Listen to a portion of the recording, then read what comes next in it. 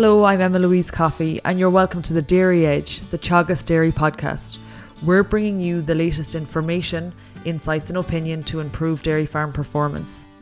Here at the Moore Park Open Day, we speak to John Upton, Ryan Prendergast and Fergal Buckley, who compare labour and energy efficiencies that exist on farms milking with herringbone and rotary parlours. And first, I asked John about the importance of achieving an efficient milking process.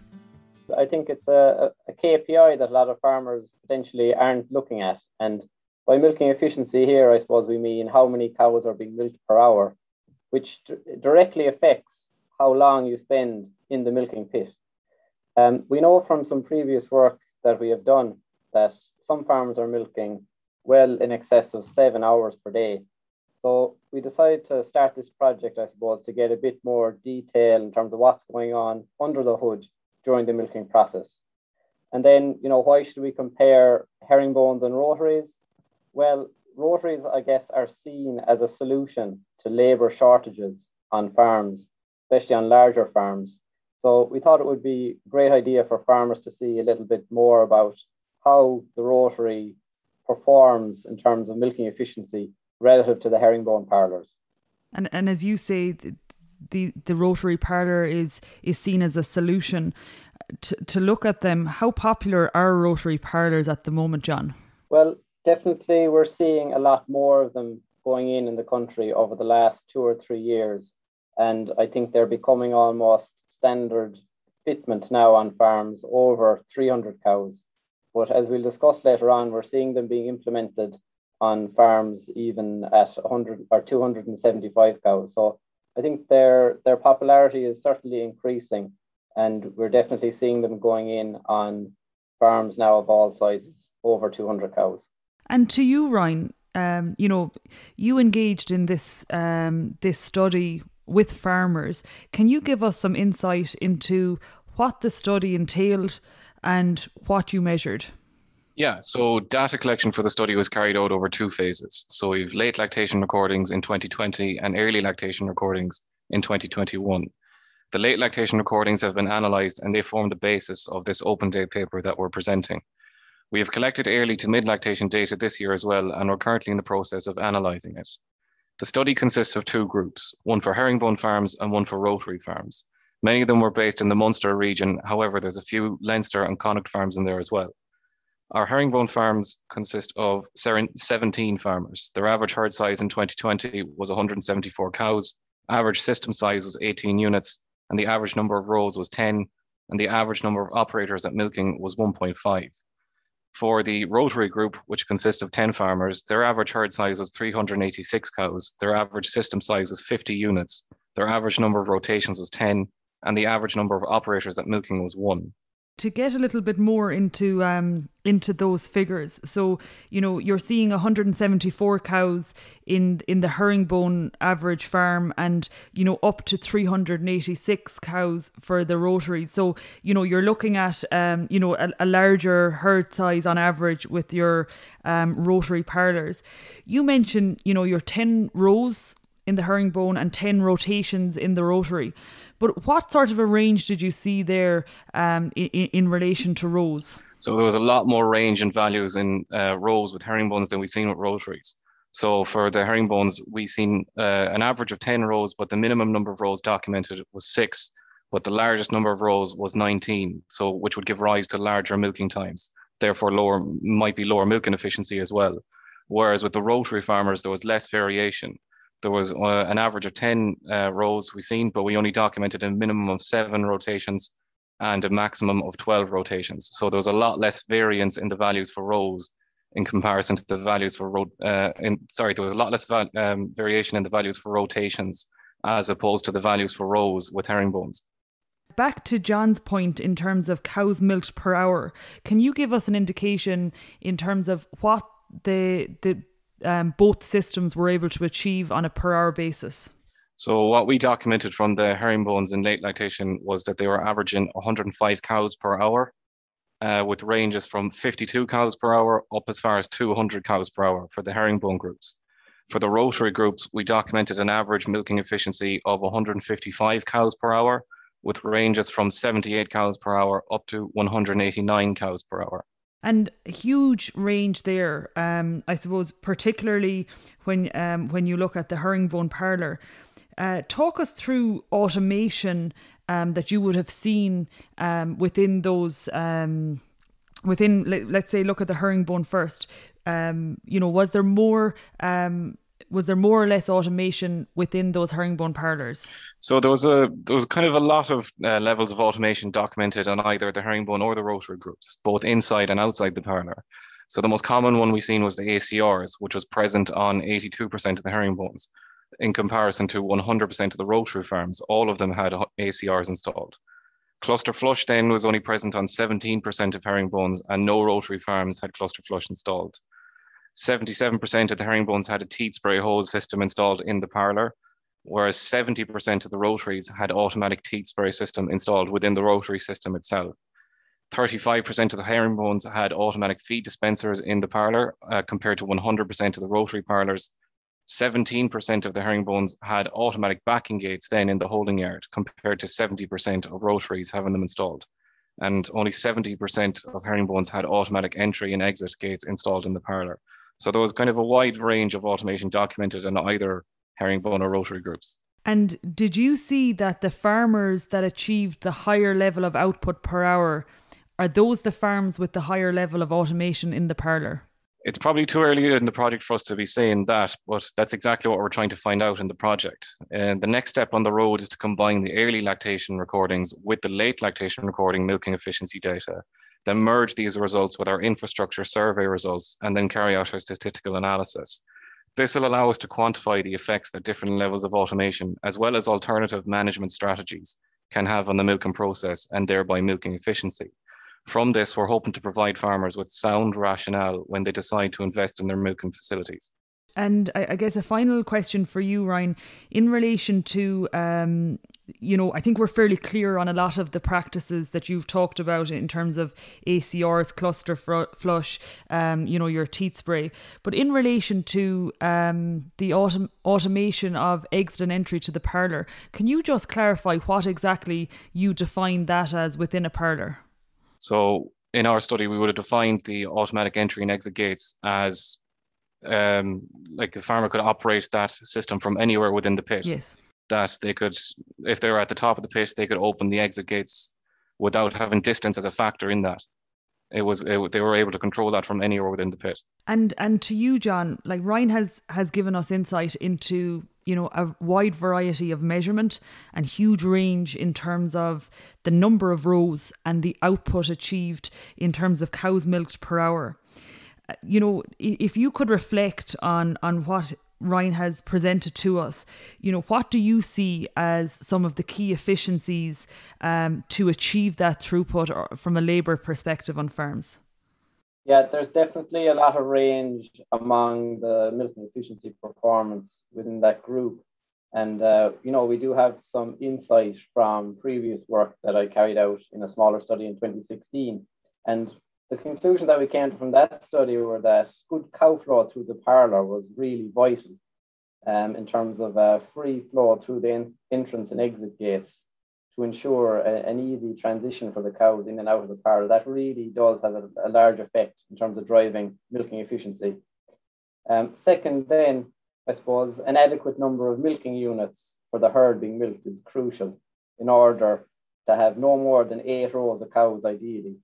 And then when that's coupled with appropriate levels of automation in terms of ACRs and so on, you create a very potent mix then to improve your milking efficiency. And finally, and it's often omitted, but high levels of management and organization within the farm gate does contribute to improved milking efficiency also. What I mean by that, I suppose, is well-defined SOPs for pre and post milking routines, for example, having everything to hand in the pit when it's required so that the operator can remain in the pit during milking is also very, very important to achieve high levels of milking efficiency. There's some excellent points, John. If we could turn our attention to you, Fergal, and in combination with the study carried out on these farms, the 27 farms that Ryan has mentioned, you have focused on energy efficiency. What metrics did you measure?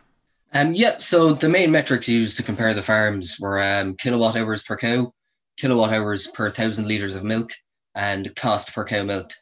The nitrate energy consumption was also determined to investigate the potential impact that taking advantage of cheaper nitrate electricity could have on energy costs of milking. We would have spoken previously, say with you, John, but I mean, Fergal, from your results from this study, could you give us insight into the main energy sources that farmers would have used, I suppose, to fuel the farm, and also then the areas of energy consumption, I suppose, the greatest draws on energy? So most of the equipment used for milking is run on electricity. In this study, we had 3 farms that used solar PV to generate electricity, to reduce electricity demand during daytime hours. Water heating was the only energy consuming activity which didn't always use electricity as its energy source. There was 18% of the farmers, the herringbone farmers, used gas to heat water, while 50% of the rotary farms used either gas or oil to heat their water.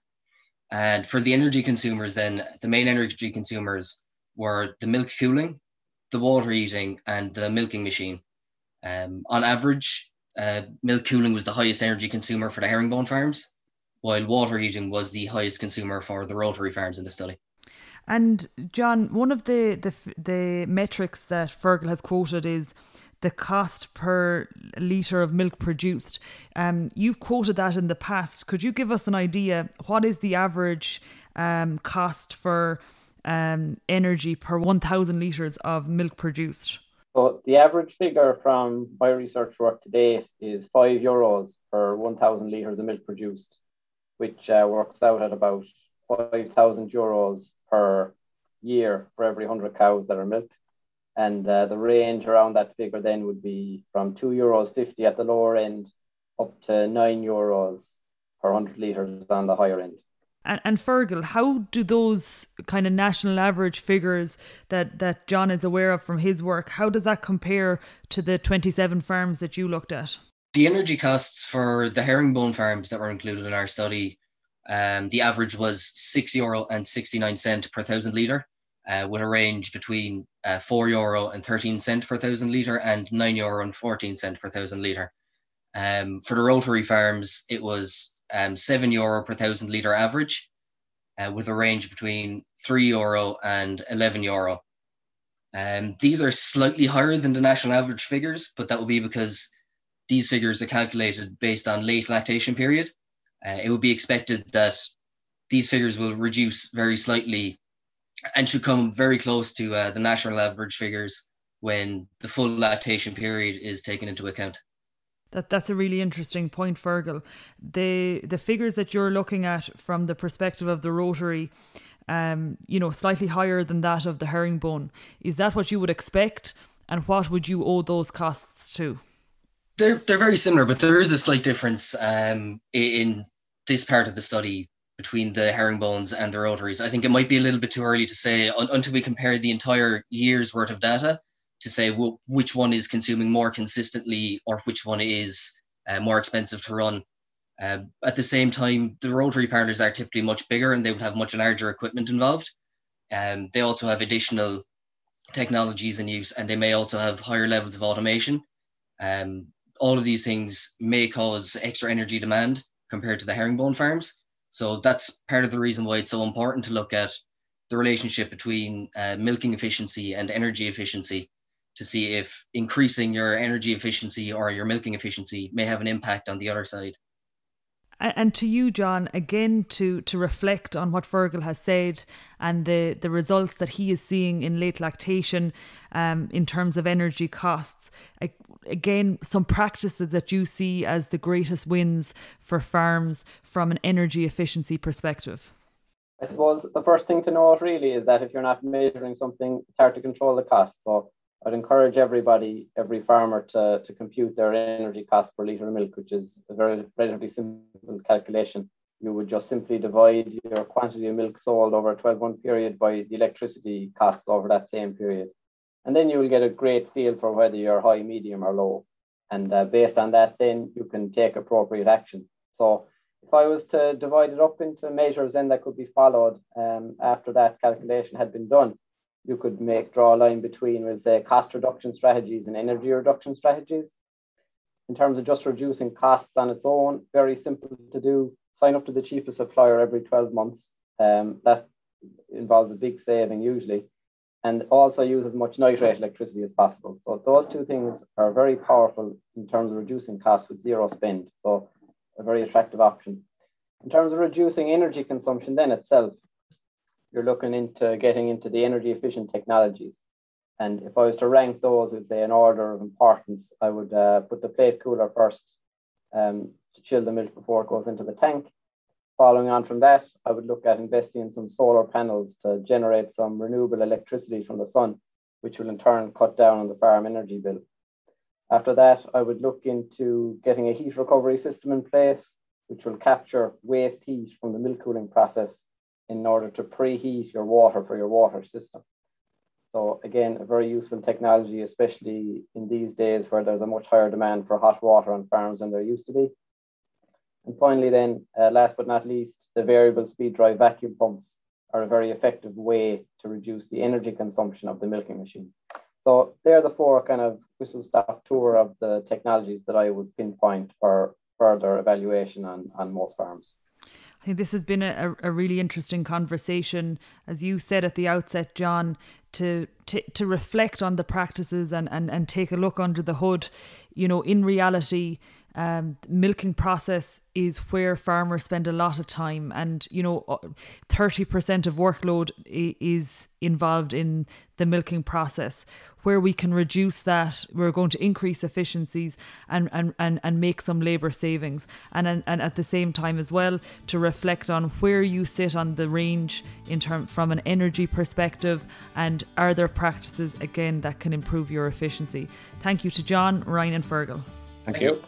That's it for this week's episode of the Dairy Edge podcast, and my thanks to John Upton, Ryan Prendergast and Fergal Buckley for joining me on this week's show.